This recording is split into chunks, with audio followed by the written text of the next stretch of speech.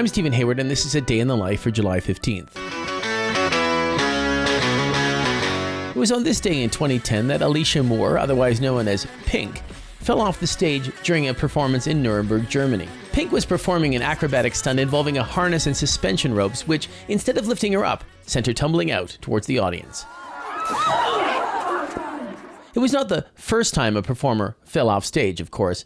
Dave Grohl of the Foo Fighters broke his leg doing exactly that during a concert in Sweden and heroically kept playing while paramedics attended to him. I think I just broke my leg.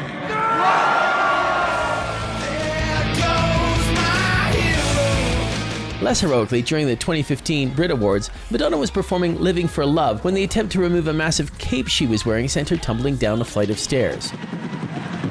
Jesus, God, help me, Lord. Jesus, help me. I'm falling down the steps, oh Lord. Jesus. Madonna emerged unscathed. And she's okay. Game on! Yeah, game on! And there have been those who fell off stage on purpose, including Iggy Pop, who decided to get really nuts during a Cincinnati concert in 1970 when he smeared his chest with peanut butter. Yes, peanut butter, and propelled himself into the audience.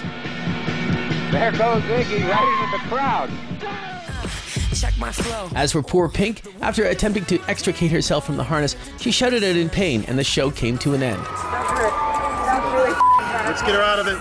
Shortly after being released from the hospital, she took to Twitter and reassured her fans with a simple message: nothing's broken, no fluid in the lungs, I won. She continued her tour unabated. And the rest, as they say, is history.